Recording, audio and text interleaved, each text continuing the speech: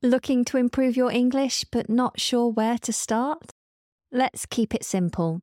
Head to my website, englishlikeanative.co.uk, and take my quick English level test. It's designed to be quick and easy, and it will give you a very clear starting point for your learning journey. Spend a few minutes today for better English tomorrow. I'll leave a link in the show notes.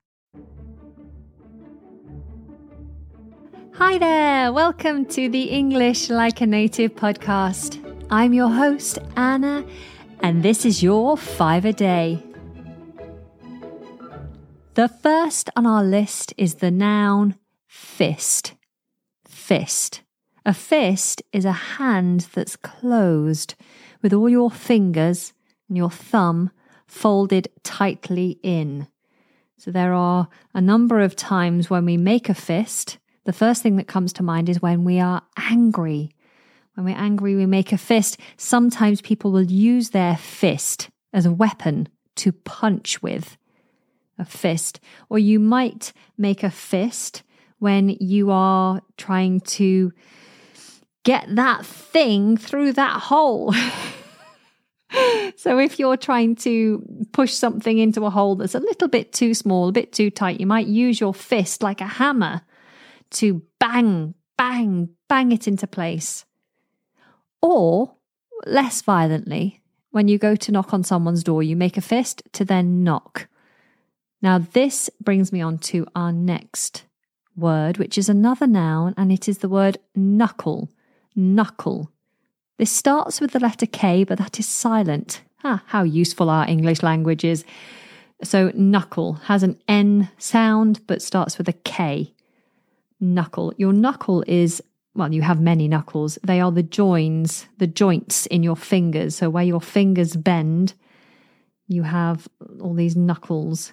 And the knuckles we tend to talk about are the ones where your fingers join to your hands. So we have these very prominent joints, don't we? At the base of our fingers, on the backs of our hands.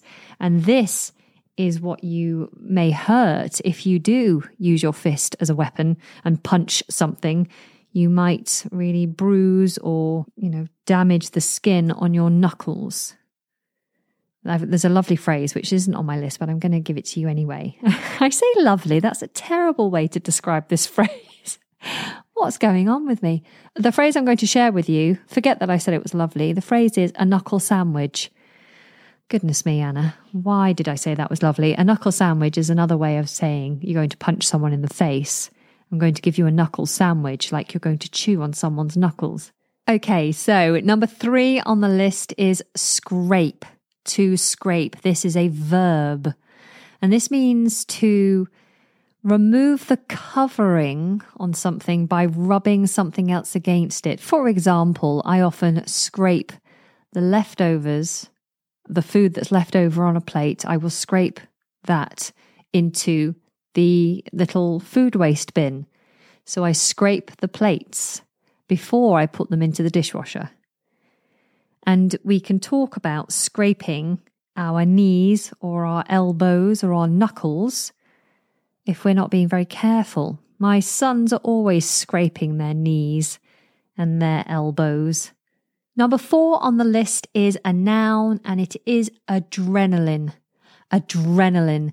Adrenaline is a hormone that rushes through your body to prepare you for physical activity. So we often have adrenaline when we're feeling scared or when we're feeling like we're nervous or anxious about something that's about to happen, like a race or some sort of physical activity. If you have any kind of stress, there's usually an adrenaline response. Or if you're scared of going to talk to someone about something really challenging, you might feel that adrenaline hormone running through your body. And it makes you sweat, and it makes your heart race fast, and it makes your rate of breathing speed up.